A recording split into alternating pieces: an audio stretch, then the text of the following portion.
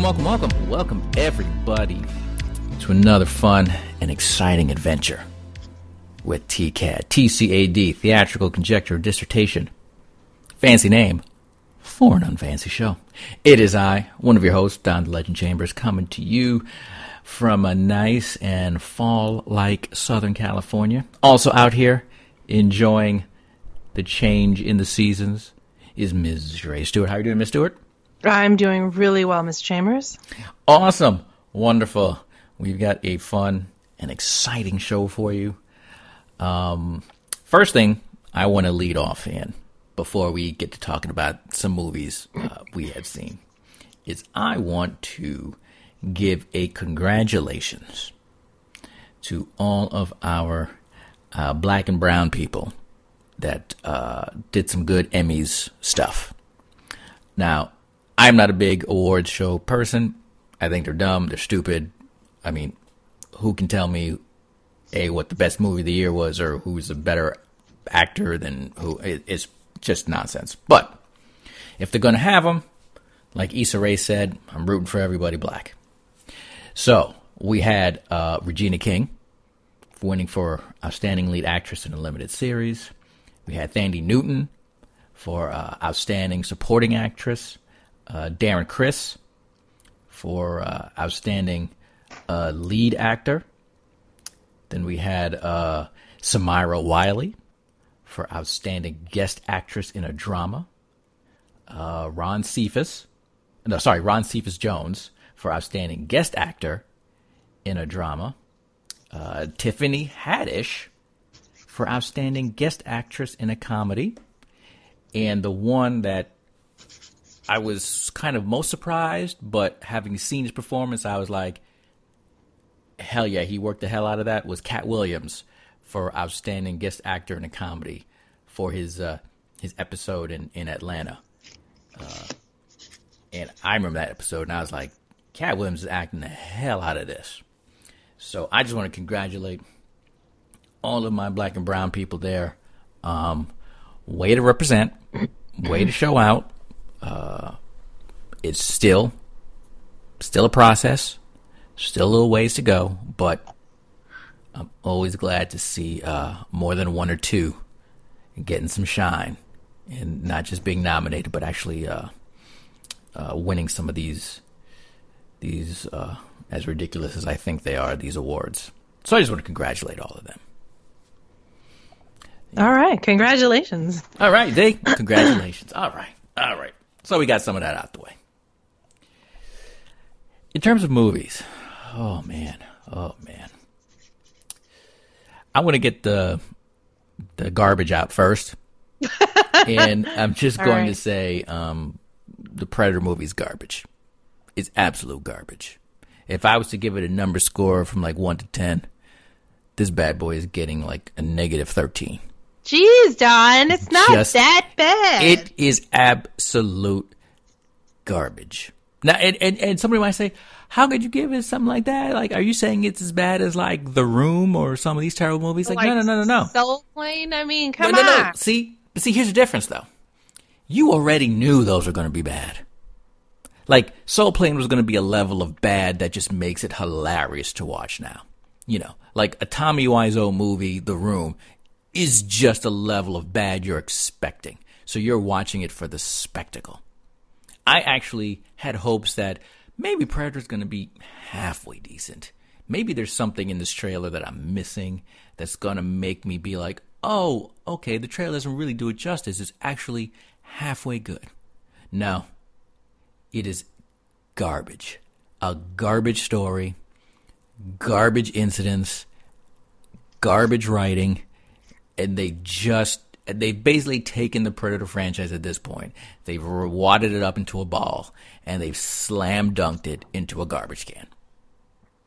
That's really all I can think. I mean, I'm just not interested anymore because there's nothing that they can. I mean, they'd have to scrap everything and start again because there's nothing. There's like in the first one, there was no sense of drama. There was no heightened sense of fear or suspense. Nothing. It was just garbage. Oh.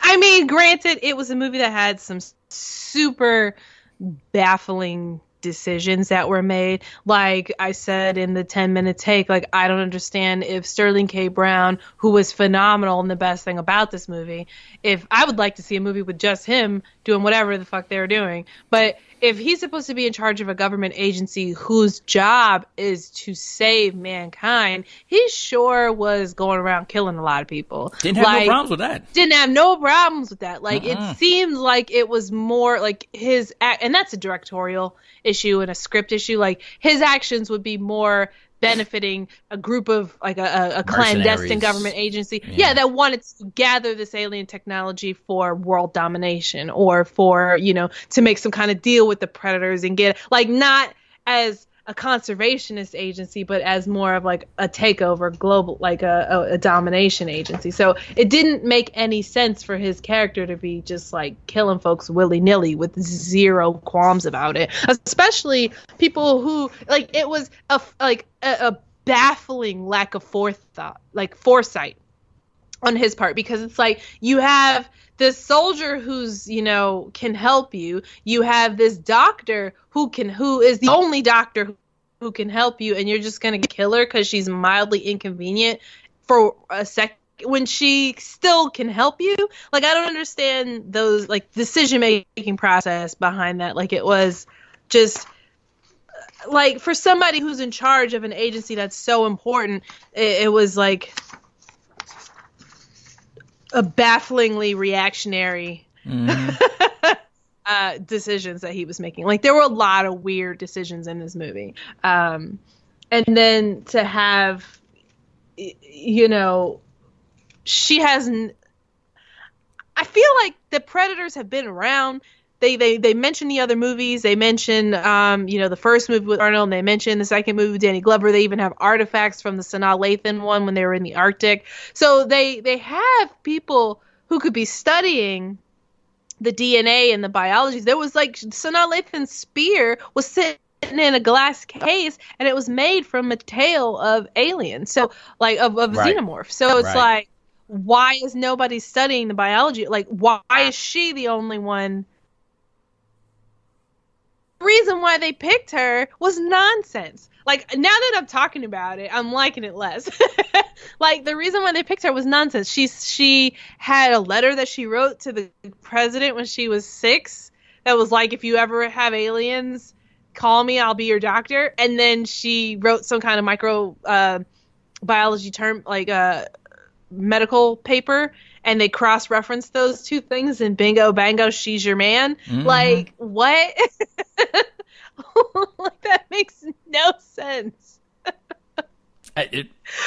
Especially because when she was 6, the government didn't have a computer database. That letter is in the trash. It's not like they put everybody's letters from 1980 whatever in a computer database, and that's somewhere in the cloud somewhere. You know, that's nonsense. Like, nonsense. So, yeah, that was baffling. And then the one thing for me that would have made this movie launch into the stratosphere from just bad to awesomely bad is if at the end, when they had, like, the predator killer, you know, device or whatever come out of that sarcophagus thing, if it had been, I know I wasn't the only one, because they protracted that. Like, they made that reveal last so long, like 20 seconds to open that thing. Yeah. And I was, the whole time, I was like, please be Arnold. Please be Arnold. Please, please be Arnold. Like, if it had been this predator concocted super robot cyborg version of Arnold Schwarzenegger from his DNA from the first movie, that would have been unbelievable. Like just throw that in there. Like, that's how Skynet started for real, is the Predator sent us a robot Arnold, and then we reverse engineered that. Sterling K. Brown's government agency reverse engineered that Terminator and created Skynet from that. That would have made my head explode. And it would have been amazing. I would own this movie. It would have saved this dumpster fire of a movie. It really if that's how that movie ended, I would have that Blu-ray on my shelf. But alas. Yeah. Alas and alack. No, this movie didn't end anywhere near that interesting. Nope. Not even close. So I mean, yeah, I'm not going to waste any more air. Just wasting air on this movie is just blasphemous. It's just terrible. So I'm blah blah. We saw Venom. Yeah. And again, we did a 10-minute take, so I'm not going to give everything we did in the take. I will just say I enjoyed it. I had fun with it, and I would recommend it. If I was giving it a score, I'd probably get a decent 7.5 out of 10. I enjoyed it. And I did not enjoy it as much as Don did, but I didn't hate it as much as he hates Predator. It just bothered me. There were some things that bothered me. I don't like that it's divorced from Spider-Man, blah, blah, blah. The usual gripes of, the general nonsense. Like, it was a decent movie. Tom Hardy's weirdo accent bothered me. And he was just sort of meh to me other than his weird accent. And the Venom symbiote was way more interesting than him. And I wouldn't mind just having, we didn't have to see him, but hearing him more would have been good. And it was just, I just didn't like the fact that it was so divorced from Spider-Man. Like, that's my major gripe about it. Mm-hmm. I could understand it.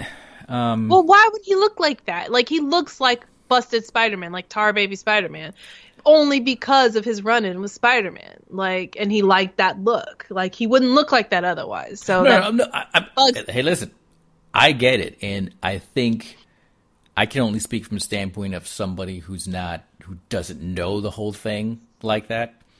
I think I just went with it like that's just how I've always known them to look, and that's just how the creature chose to look. Like, not knowing the backstory of where the look comes from, then I guess the question would be, well, how are you just going to give them that without the explanation or having that incident that leads to the look? Right. Again, I'm just willing to sort of leave it in, well, the part that Marvel had input in. I'm like, okay, look, if my man Stan Lee showed up in the movie, so he did. Marvel had to have some input. So, That's right. So they were cool with that on some level. But I can't understand if you're invested in it and you really know the whole thing, you're sort of wondering, well, how did they just sort of skip over and just kind of put that in there? So, you know what? We'll see if in the sequel, because there'll be a sequel, if they kind of not make up for it, but maybe try to explain it or not. I mean, hey, if Sony's still in charge of that property whenever the sequel comes around, who knows what Sony might try to do. Just saying.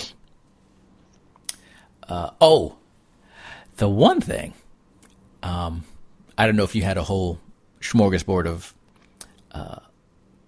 topics you wanted to discuss. No, I mean, we're just gonna do the only topic that I'm really invested in is the rundown of our favorite horror movies for the season. Yeah. We're gonna get to that in 1 second. We can get to that. Get 1 second. But did you see the thing with Dwayne "The Rock" Johnson and this John Henry? Oh yeah, I did see that. Now here's the one thing I will say. In two sections. Number one, I don't get why people are kind of... Okay, let me get to the second point first. I don't think Dwayne Johnson is dark enough to play the John Henry character. From what I've seen of John Henry and what I know of the story, he was a slave. This takes place, Civil War, good old South plantation times. He was 9 times out of 10 going to be a much darker African-American man. You can say it. He was blackety black. Blackety black. And the way he's been portrayed in other movie incarnations, and I believe plays, it's been a dark-skinned African-American. Sure. Now, to go with that and the backlash that's come with that, people have, accused him of not promoting his blackness or willing to be, racially ambiguous for profit, or comparing him to Zoe Saldana. My pushback on that is this. I have never seen him deny his blackness, though, like how Zoe Saldana kind of did. Like she was just like, she did. I was trying to be nice to her. But no, she let's did put it this way. Until she needed it. Because I've always seen in any interview when he's asked the question, he's always bigged up his Samoan, Pacific Islander heritage, and then he's always bigged up from his dad's side. His blackness. Now, he's in his movies, like he's never been in or portrayed a character that was I want to say unequivocally black, in the sense of that was necessarily an integral part of their character. Like all of his characters, it didn't matter what he was. You know what I'm saying? He could just be as ambiguous as he wants to be on the screen. Mm-hmm. And I'm sure he's done that for a load of monetary reasons. He's big into these, four tentpole sort of movies that try to hit every demographic out there. Mm-hmm. And I'm not faulting him for that. But I just don't, to me, the whole backlash about it, I'm like, I don't really see it, because I've never seen him negate that part of him at all. Now, whether or not he chooses to pick roles that highlight himself as a black man or not, hey, that's up to him if he wants to do those movies or not. To me, that's his choice. But if I've never seen him, be one thing if he goes out in interviews and simply denies that part of his heritage, which I've never seen him do. So I don't feel that is warranted. Here's how I feel. But I'm almost done now. Okay. And then the next part is, and then before everybody really stinks on this, I'm just going to wait and see like what actually this is, because I'd like to believe that The Rock is smarter and actually understands and has seen when they came to this project with him, has seen the different actors that have played this role. So I'm just sort of wondering, is when we actually watch it, is he actually playing John Henry? Is he a character in there who decides to just take the name? And, in other words, let's just see the first episode, see what it's really about, see which character he's really playing, and then take it and then run with it from there. That's the only thing I'm just saying on that. Okay, so here's this very nuanced issue, because the thing about John Henry is everything that we've seen about John Henry is that, it's a folktale. Mm-hmm. He may or may not have been, based on a real person, but it's not really known. But the legend of John Henry versus the Statesman is a legend and a folktale, and like the way that we know him is through those movies like Pecos Bill with Paul Bunyan, and I know him from the Disney animated. Yeah, the Disney animated. Yeah. Like it's a folktale, it's like a folk legend, like a larger than life character that is not necessarily a real person. Whereas Nina Simone is a real person whose blackness defined her personal experience and struggle with making it in the music industry, and was something that she never wanted negated, and something she never wanted, like it was something that defined her person and her music and her legacy. And to have that sort of, somebody who has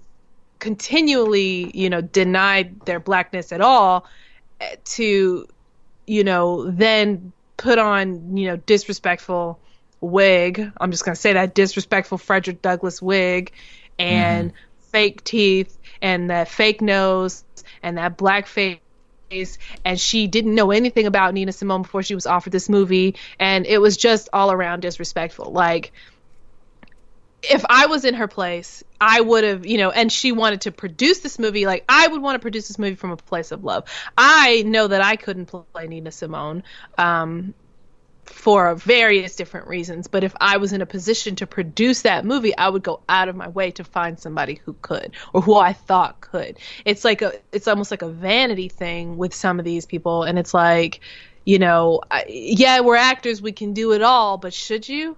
That's kind of the thing. And so with The Rock, he's never denied his blackness. Like, he was part of the Nation of Domination back in wrestling, like the blackest group around with like black power fists and stuff. Like, he's never denied his blackness. However, as he's moved forward and upward in his career, it has become less and less apparent. Like, he's not repping, he's been on Essence, he's been on, all those magazines and stuff, but he has consistently played opposite, like, he'll have like, mixed kids that are, and his love interests are always white. And whenever he has like a black love interest or a female he's playing opposite, they never have romantic relationships. And I think people are salty about that. Like, even you go in Rampage and you have him with Naomi Harris, and people feel like if that had been any other actress, they would have, at least kissed at the end. He's never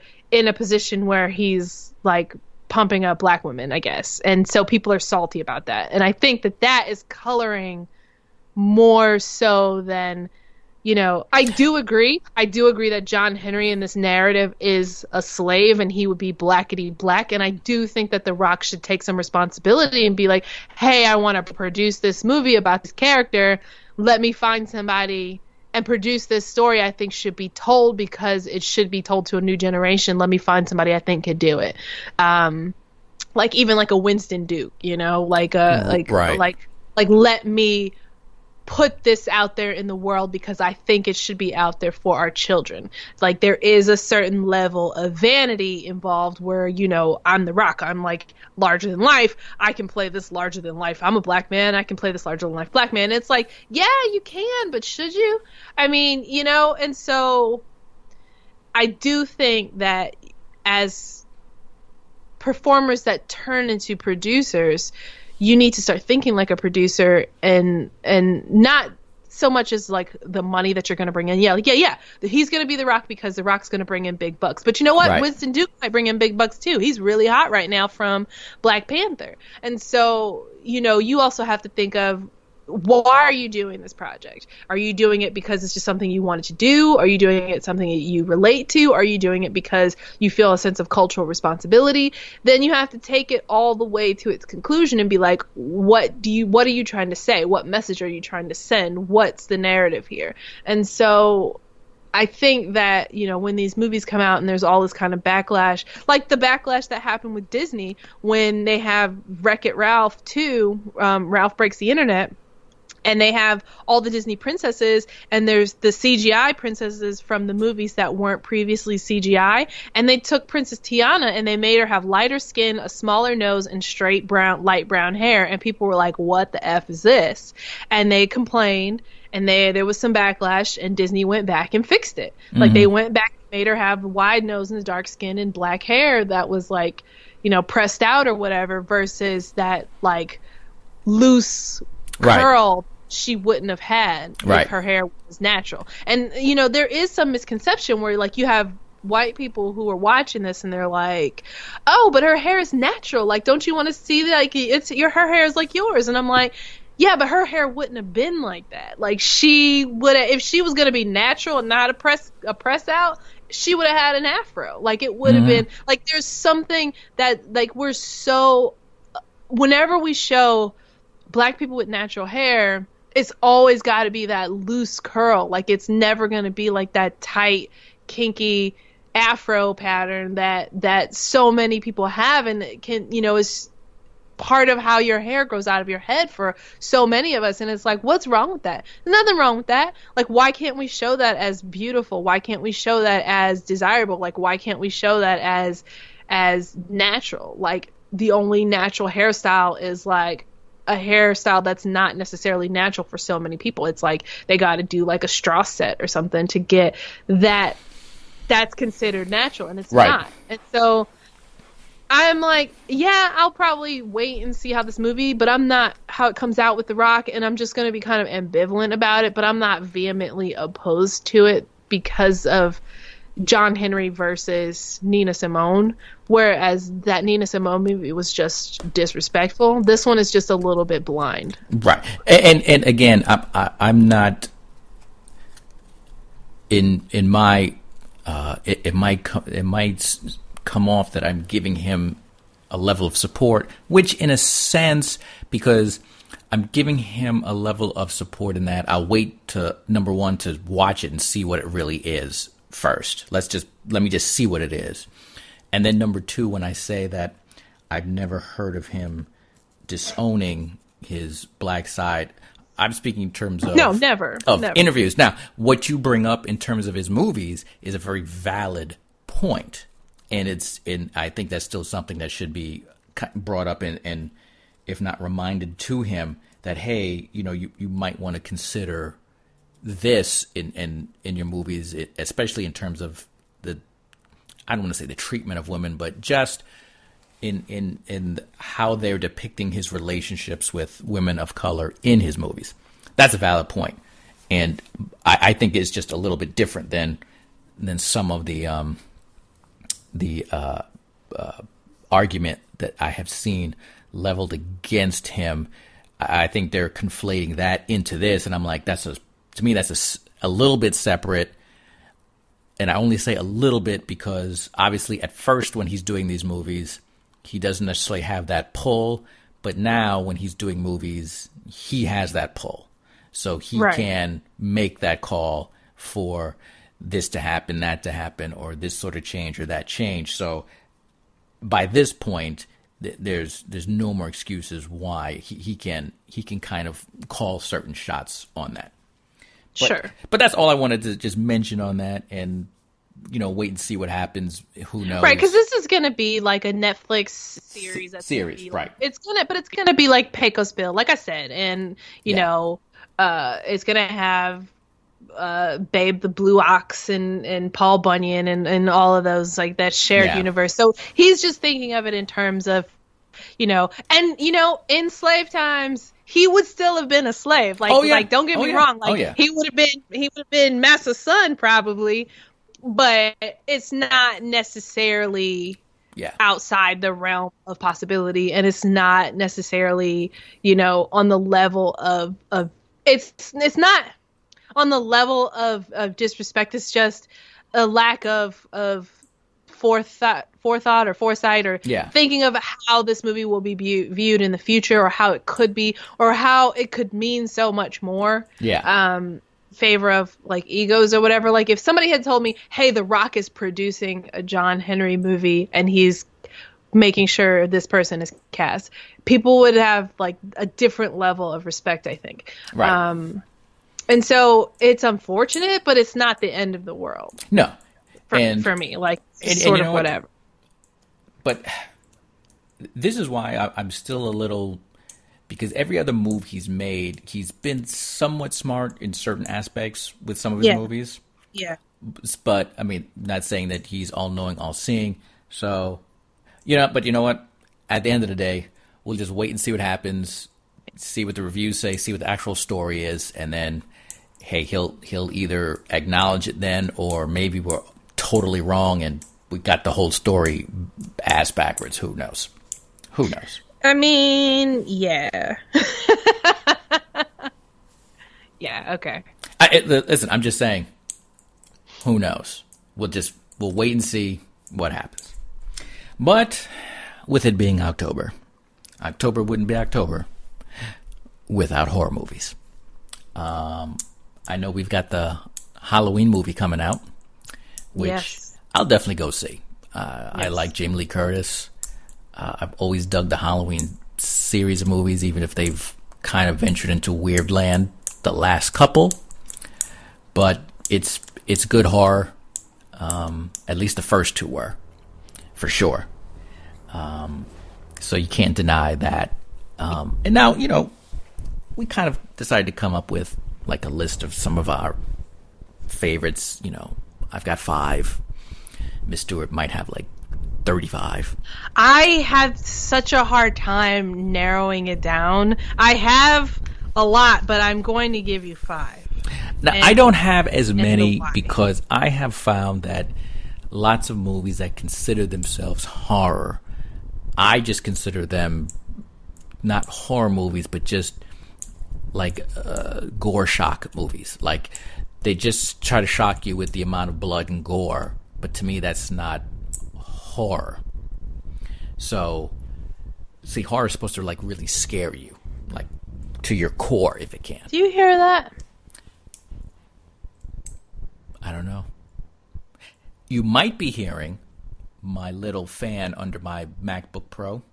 No, it sounded like somebody touching a microphone. But now it's stopped. No, I didn't hear anything. Okay. But let me know if you hear it again. Okay. So, for me, my 5 were, and it's not in order of preference or like ranked, although I will say my number 1 that I'm going to go with would be the number 1, The Exorcist. Just obvious reasons. It's the OG horror film. And even when I've seen it in nowadays, it still gives me the willies. It just just does. Another one that I consider a horror is Event Horizon. I love that movie. Which does have its gore shock moments, but man, it's got some moments in there that I'm just like, ugh. To me, that's a horror movie. The third one I included in there was Get Out. To me, that's horror. To get caught in that sunken place, like where Kanye West is right now. Good Lord. That's just not where I want to be. Not even close.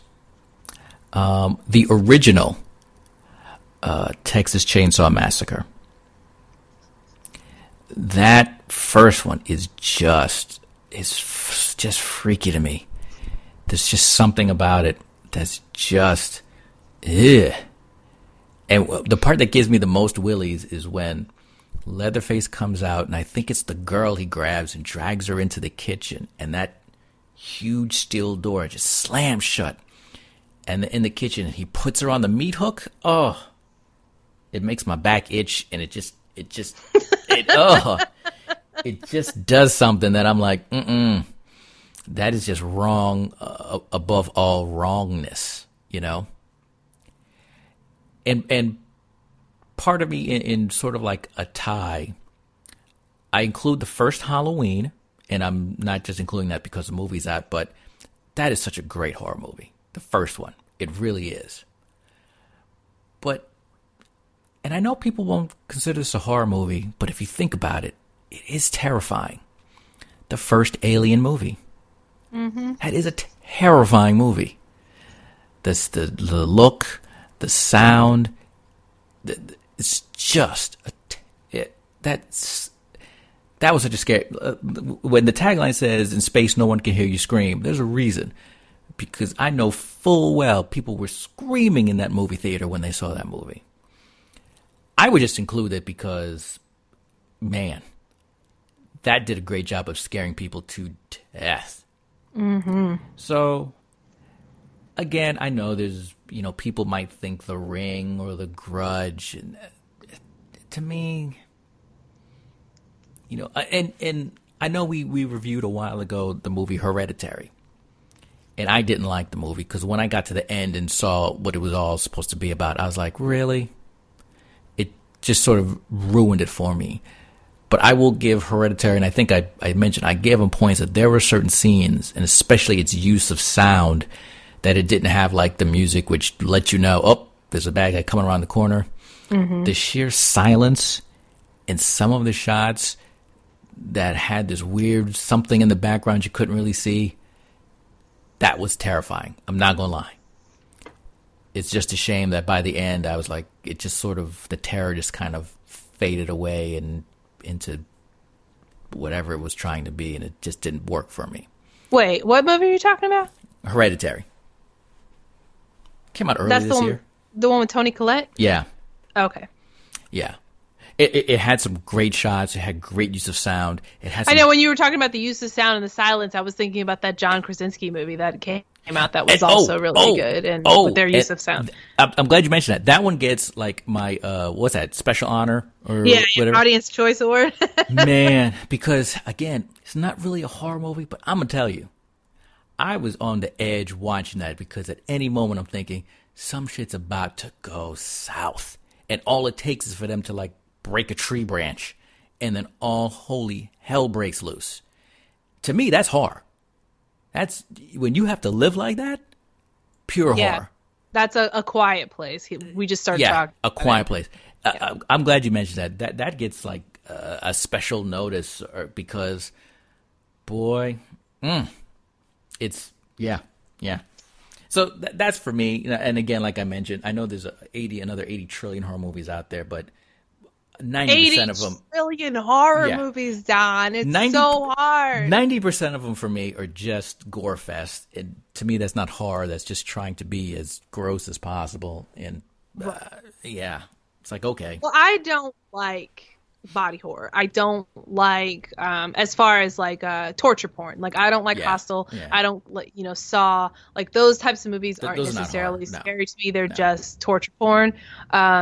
Like the Audition, or that's, none of those are on my list, but it's still super hard because I'm like, do I do movies that I think are important, or do I do movies that I watch over and over again, or do I do movies that are like scared the shit out of me and I had like dreams about them, and then some of them are like, right there, that's the one line. I think, but then there's some that are like not super scary, but they like stay with you for a while, and they're horror, but they're considered horror movies, but not. Okay, so let me just tell you where I'm at right now with like list number 10. Mm-hmm. Like, I've like crossed out certain things, and I do want to say that I appreciate you for having sci-fi horror on your list, because that is often overlooked in the genre, and I think sci-fi horror is amazing, and should not be dismissed because it's good. It's a good time. So in no particular order, because that is just making me make a list is hard enough, and then to put them in order is just impossible. So I'm gonna say I have Frailty on my list. Frailty. That's the one. It's so good. If you haven't seen it, it's got Bill Paxton in one of his best movies, and it's got Matthew McConaughey. Okay, and I need to see that. Those two right there. So good. It's about this father, and he has his two sons, and he has convinced his two sons that he's hunting demons, and he was called by the Lord to hunt these demons, and he's like murdering people with the help of his two little kids. Right. And it is so good. Yes. Okay. I need to find that then. I do remember that now that you've yeah. I think it might be in Netflix right now. I know it wasn't for a while. I was looking for it because Mark had never seen it, and I was like, we had to go out of our way to find it. But then after we saw it, it popped up in Netflix, like middle finger to you. So then I also have John Carpenter's The Thing. Solid monster creature feature horror movie. Kurt Russell at his Kurt Russelliest. Kurt Russelliest. Just like, I mean, it's one of those unforgettable movies that had really shaped the creature feature technology and genre, and it's still really, Keith David and Wilford Brimley, and it's still a really good movie. I just watched that the other day, and it still holds up as a good time. Okay, so that's 2. And then I have Poltergeist, which isn't that's a good one. 100% horror. It's a little, it's horror, but it's a little comedy. It's a little drama. It's a little bit of everything.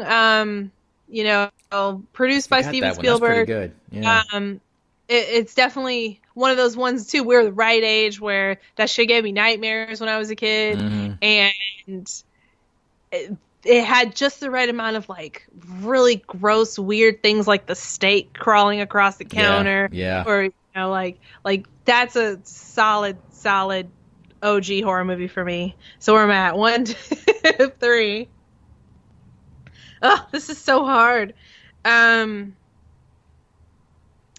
And then I have this isn't Misery is also on my list because that's one of the person horrors, like the not supernatural horror. That's true. Misery, that is a good one. Yeah, it's good. Kathy Bates is good. Yeah, and oh my God, I'm your number one fan. And like, it's such a good, horrible, scary movie that like sticks with you because it's real. Like, like there's really people out there that are cray like that.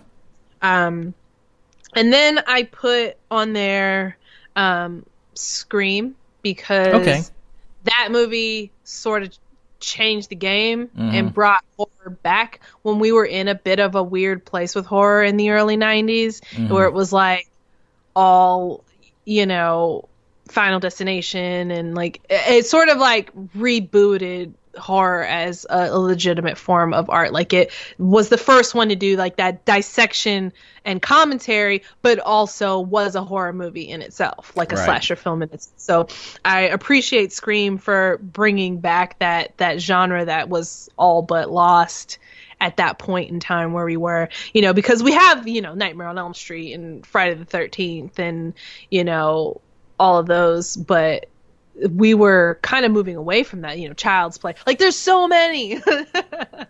Pet Cemetery. It's just like, but I had to pick 5. So I'm like, those are the ones where if that movie's on TV, I'll probably stop and watch it. Which one? Scream? Scream, Frailty, The Thing. Okay. Any of those. I got you. Any of those, like, if those, like, that was my criteria for narrowing down my list. So then I do have 2 honorable mentions. My first one is Candyman, which I will always put on any list. Candyman. Yes, Don. Yes. Okay. The last time you saw Candyman? No, I've seen it. It's interesting. Is the last time you saw it? Oh wow. Have you seen it as an adult? Because I feel like, as like a man now with a family and like responsibilities and like life and stuff, I feel like go and watch Candyman. Okay, like it is. I think you're right. I'll have to watch it again. I feel like it's such a good movie about, this is, people think I'm crazy when I'm like, it's about gentrification, it's about poverty, it's about wealth disparity, it's about, the PC politics, but it's also about a Negro with a hook arm. A Negro with a hook arm. I think Candyman is such a good movie. That's pretty amazing. And then I wasn't sure you were going to put any science fiction horror on the list, so I put one of mine that's it's kind of Pandorum. I don't know if you've seen it. It's kind of obscure, but it's close to my heart. I've heard the name. I have not seen that one, no. It's one of those movies that when you watch it, you're like, man, I can't believe I never watched this before. It's one of those that should have been bigger than it was. Right. For whatever reason, it just wasn't. Yeah. But it's one of those sci-fi horror movies that I actually own and will watch it whenever it's on, which is hardly ever. It's got Dennis Quaid in it and Ben Foster and one of the kids from Twilight, I think. But it's this spaceship that was a generation ship that's supposed to go colonize a new planet. And something happens and it takes way too long. And some people have been awake for a really long time. And there's like crazy. And then there's like Ben Foster's the protagonist and he just wakes up and he realizes that the ship is overrun with like these monster creatures. And he has to like figure out what happened to everybody else on the ship. And Dennis Quaid is fantastic in it. I got to see that then. Yeah, Pandorum. It's a good solid science fiction creature feature with really good, like it holds up. It's not even, I don't know when that came out, like mid 2000s. Pandora. To the Googles. 2009. Oh. So it's in that area where the special effects are really good, you know. Okay. All right. All right. That's that. Okay. No. I mean, I like your list. It did remind me of a bunch of movies that I won't say necessarily forgot, like a movie, The Thing. Mm-hmm. And then I'm just thinking, well, like, where would The Thing fit? And part of me understands some of it as horror, but then to me, a lot of, I'm talking the original Thing. The black and white thing, or sorry, not that original. The Kurt Russell. The first Kurt Russell thing. Kurt Russell thing. And then, thinking about that one is like, that had a bit, like when the man's hands went into the guy's stomach and then the teeth come out and take the hands off. I was like, yeah, there's a good element of gore to it. Well, then his head pops off and turns into a spider. So, but the thing is, I didn't necessarily find that as scary, like not horror scary, but that was more like, just like I watched it when I was like, you got to be shitting me, like what? The dogs. I enjoyed it. I enjoyed it. It does have it had a scare element to it. I'm not gonna lie about that. But it also had that psychological element of now you don't know. That's true. Who among your friends is the thing, and then like then it becomes like this weird tense thing with like him and Keith David and the other guys, and they're like fighting against each other because they don't know which one of them is the thing, and like the thing is freaking out there, and even at the end, like it has that ambiguous ending where you don't know if either one of them has been infected. Which I think it's been the fan theories that Keith David was the thing in the end has been confirmed, I think. Which that's how I always read it, was Keith David was the thing and Kurt Russell was going to kill them both. But it's so good. Hey, look, no, you're right. John Carpenter, like chef's kiss.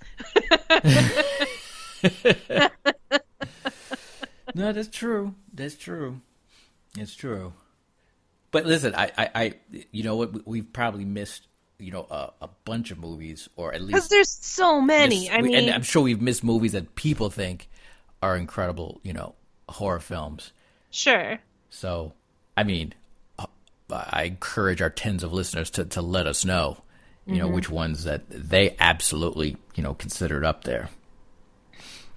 And then we have some new horror movies that are coming out soon that it's just like the new Pet Sematary. I know, I saw that. I'm like, boy. It Chapter 2, Glass, which, you know what? I'm hella looking forward to Glass. I don't care what you say. Yeah.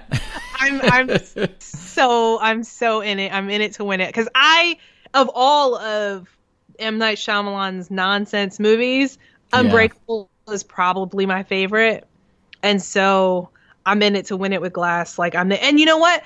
The one with James McAvoy was better than it had any right to be because of James McAvoy. And so now they're all going to be in the same movie, and it looks super crazy, and I'm here for it. I'm looking forward to it as well. Okay. I don't necessarily know if it's going to be good horror. Could be. But I am very much looking forward to checking it out. That's for sure. And of course, crazy. We definitely want to find out from our tens of listeners which ones they like. And yes. we could definitely bring that up on our next episode, for sure. I mean, I had so many. I had Silence of the Lambs on there, and yeah, I mean, it just got hard. It was like that could easily be considered a great horror movie. That's true. That's true. I was like, I set this assignment, and then I was like, this shit's impossible. So what we're doing now, though, what I'm, have undertaken as an endeavor, because we have like the Halloween movie viewing that people typically do when we watch like horror movies or whatever for Halloween. Mm-hmm. So this year I want it to be like, I'm gonna theme it out. Oh, interesting. So the first movie that I watched this year, I don't know if you've been keeping up on Twitter with our TCAD movie October movies. Last year I just did straight whatever was on the horror, like Hulu Horrorween. So this year's TCAD October movie marathon is Black Vampires is the theme. And it got started because I couldn't find anything to watch, and I just watched Blade, and I hadn't watched Blade in a long time. And it was really freaking good, John. Like I had forgotten how good Blade was. Like Blade is a good movie. It is. It's a really good movie. Even what's his name is not bad. The baddie, what's his name? Stephen Dorff. Yeah, even Stephen Dorff is great. No, because he's supposed to be playing a douchebag Stephen Dorff, and he's perfect. Like Blade is a really good movie. So then I was like, you know what? I'm gonna try to find as many black vampire movies as I can find, and that's what's gonna happen. So far I have watched, other than Blade, I watched this really great movie called, well, I'm not gonna say really great. It's really good and interesting. Movie called The Transfiguration. It came out in 2014. And it's about this little kid. He's like 14 or 15, and he has an obsession with drinking blood and being a vampire. And he lives in the projects, and he has to come to terms with what does that say about him as a person, mm-hmm. and decide whether or not he wants to continue living that life. And it's like, you don't know if he's really a vampire or if he's crazy and just a serial killer, and he's sweet, and it's a very slow, methodical movie. It can drag at times, and there's a lot of like long shots. It's like, I described it on Twitter. I was like, it's like if somebody made Moonlight, but it was a vampire movie instead. Like it's like I can dig that. Like it was, that's like the undercurrent. It's like Moonlight, but a vampire movie. And so then I watched Ganja and Hess because I wanted to take it back to the original. And I don't know if you've ever seen that, Don, but I will say I have not. You haven't seen Ganja and Hess. It's from 1973. It's Bill Dunn directed it. And what had happened was like Shaft came out, mm-hmm. and Blackula was out at the time. Like Shaft, I think, came out in like 1970, and Blackula was like 1971 or 72. And all these other blaxploitation movies had been coming out and making a ton of money. And these producers were like, here's, $350,000, make us Shaft meets Blackula. Okay. So that was the ask. And he made this like weird, poetic vampire movie with black people that was neither Shaft nor Blackula. with like literally 300% more floppy wiener than I had anticipated going in. You sure? I had anticipated none, and there was a lot. And it's like, how does stuff like that get through the censors? Because I always see those movies that are older movies that are rated R or rated PG-13, and there's hella nudity, and it's like, did you swap out, like, give me 5 fucks versus 10 seconds of floppy wiener? And then it's like, how do they negotiate? It's like, okay, take all the fucks and let me have 20 seconds of floppy wiener, like, flopping around. Like, like, how do they negotiate that? I have no idea, but it's fascinating. Because I was watching, I don't know, was it BMX or Rad? Not that long, like, it was like 1987, like, both of those are BMX bike movies. But the one that had Lori Loughlin in it, but like there's full on tits out, and it's like, that's PG-13. So it's interesting to me how movies that are like, there was a weird period in the 70s and 80s where you could get away with a whole lot more nudity and violence and stuff and have it be rated lower than it is today. Like, it seems like movies have gotten a little bit more restrictive, which you would think that moving towards the future that would have gotten less restrictive, but I don't think that's the case. People act like movies have gotten worse, but I think, there was a time after the production code was lifted, especially in the 80s, in like the 70s and 80s, where they were just doing whatever. Like, it was like whatever. So I'm going to watch Blackula is on my list. And then Spike Lee did a remake of Ganja and Hess called The Sweet Blood of Jesus. I'm going to try The Sweet Blood of Jesus? Yes. Oh, I got to find that one. It's not that old, too. Like,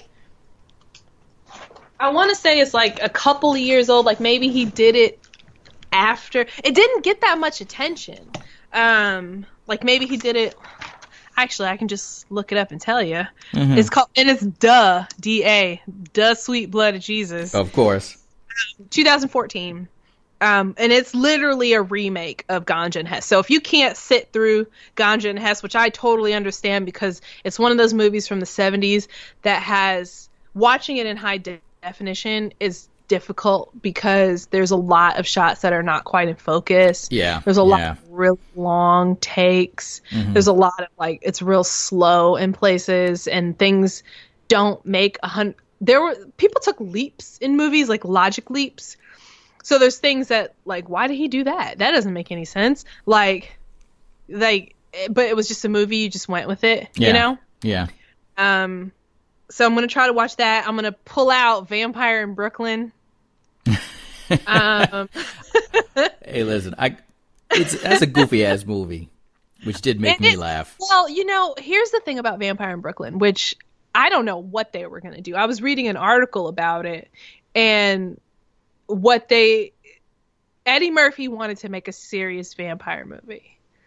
He wanted to do a serious vampire movie, and the studio wanted a comedy. Mm-hmm. And so the director and the crew, like their job, the studio said, your job is to trick Eddie Murphy into making a comedy.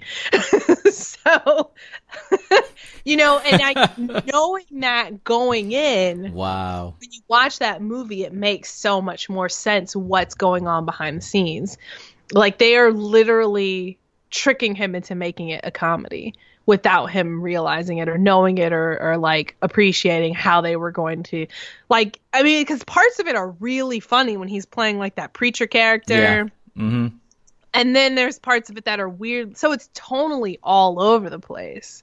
But that's why, because Eddie Murphy thought he was making a serious vampire movie, and behind his back, they were making it into a comedy. And so it's tonally weird. And then you have, peak Angela Bassett in prime condition. And so I feel like, there's not a whole lot of black vampire movies or movies with black vampires in general. And I think that that's interesting, and maybe we should rectify that somehow, because it's a valid genre, and it's I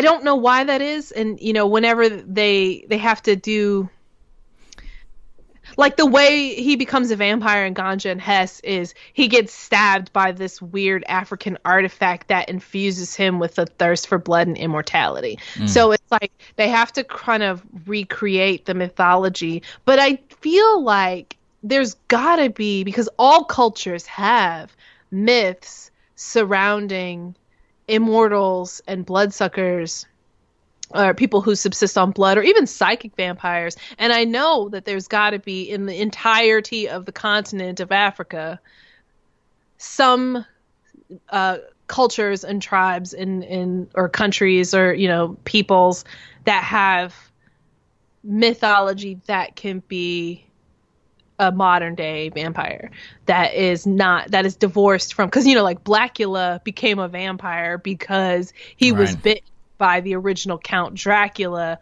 who then like named him Blackula. I think I vaguely remember that from being a kid. I'll let you know in the Twitter when I watch it.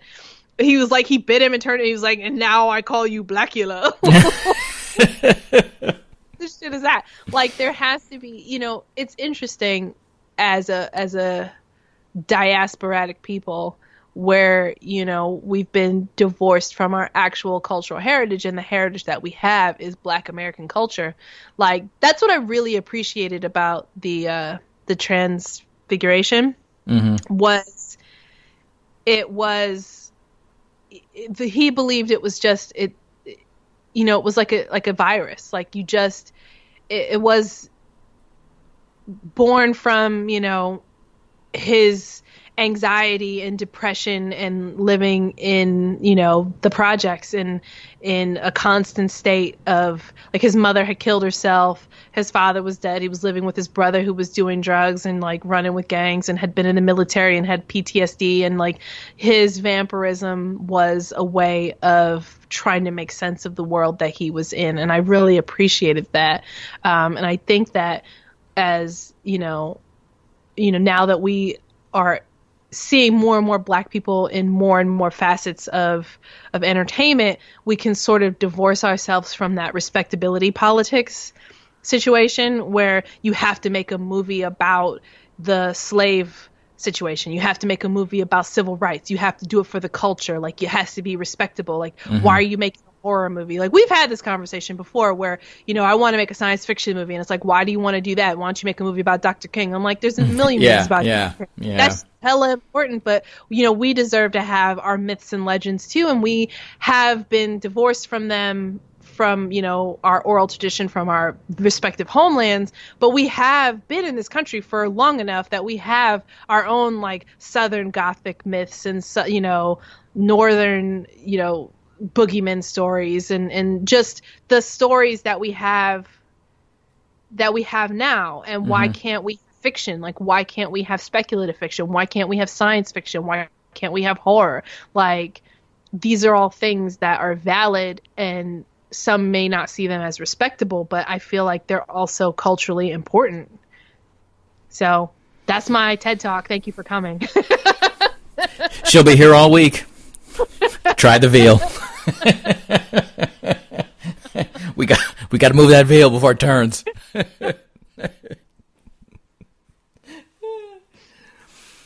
But hey, listen. We just can't have Ms. Sheree Stewart be the only one up here talking, giving her opinion, her ideas. We want to hear from you. That's right, you, our tens of listeners. Yeah. You know where to find us. You know that we're on iTunes, we're on Stitcher, we're on Hipcast, we're on TuneIn. You know we're on Facebook, facebook.com/TCAT podcast. You know that we have our Twitter account, TCAT Podcast, as well as Ms. Sheree's account, Actor on the Edge. You know that you can email us at tcatpodcast@gmail.com, or you can call us on our phone number, 504-345-9344. And then we also have a website, tcatnetwork.com. Come on now. Actually, we prefer you to start going through the website, because that's got all of that other stuff all right there in one place for you to find it all. That's tcatnetwork.com. Visit us. So yeah, we want your ideas. We want your input. We want everything you're thinking of or that you have to say. You let us know, because we want to know. We're anxious to know. We're dying to know, because we work for you, our tens of listeners. And since we work for you, we just have one question: when are you going to start paying? Because that would kind of help. Just saying. Just a thought. Whenever you want to dole out a paycheck, we wouldn't mind. But no, really, we definitely want to hear from you. We're on all those spots. Hit us up. God, I'm trying to think. Oh yeah, there's a Halloween movie coming out, so we'll definitely go to see that, and I have no doubt we'll be doing a 10-minute take on that. And absolutely, we've got a 10-minute take coming out shortly, so make sure to go check us out on our YouTube channel and go look for it. I think you'll enjoy. So, for myself and Ms. Stewart, to our tens of listeners, see ya.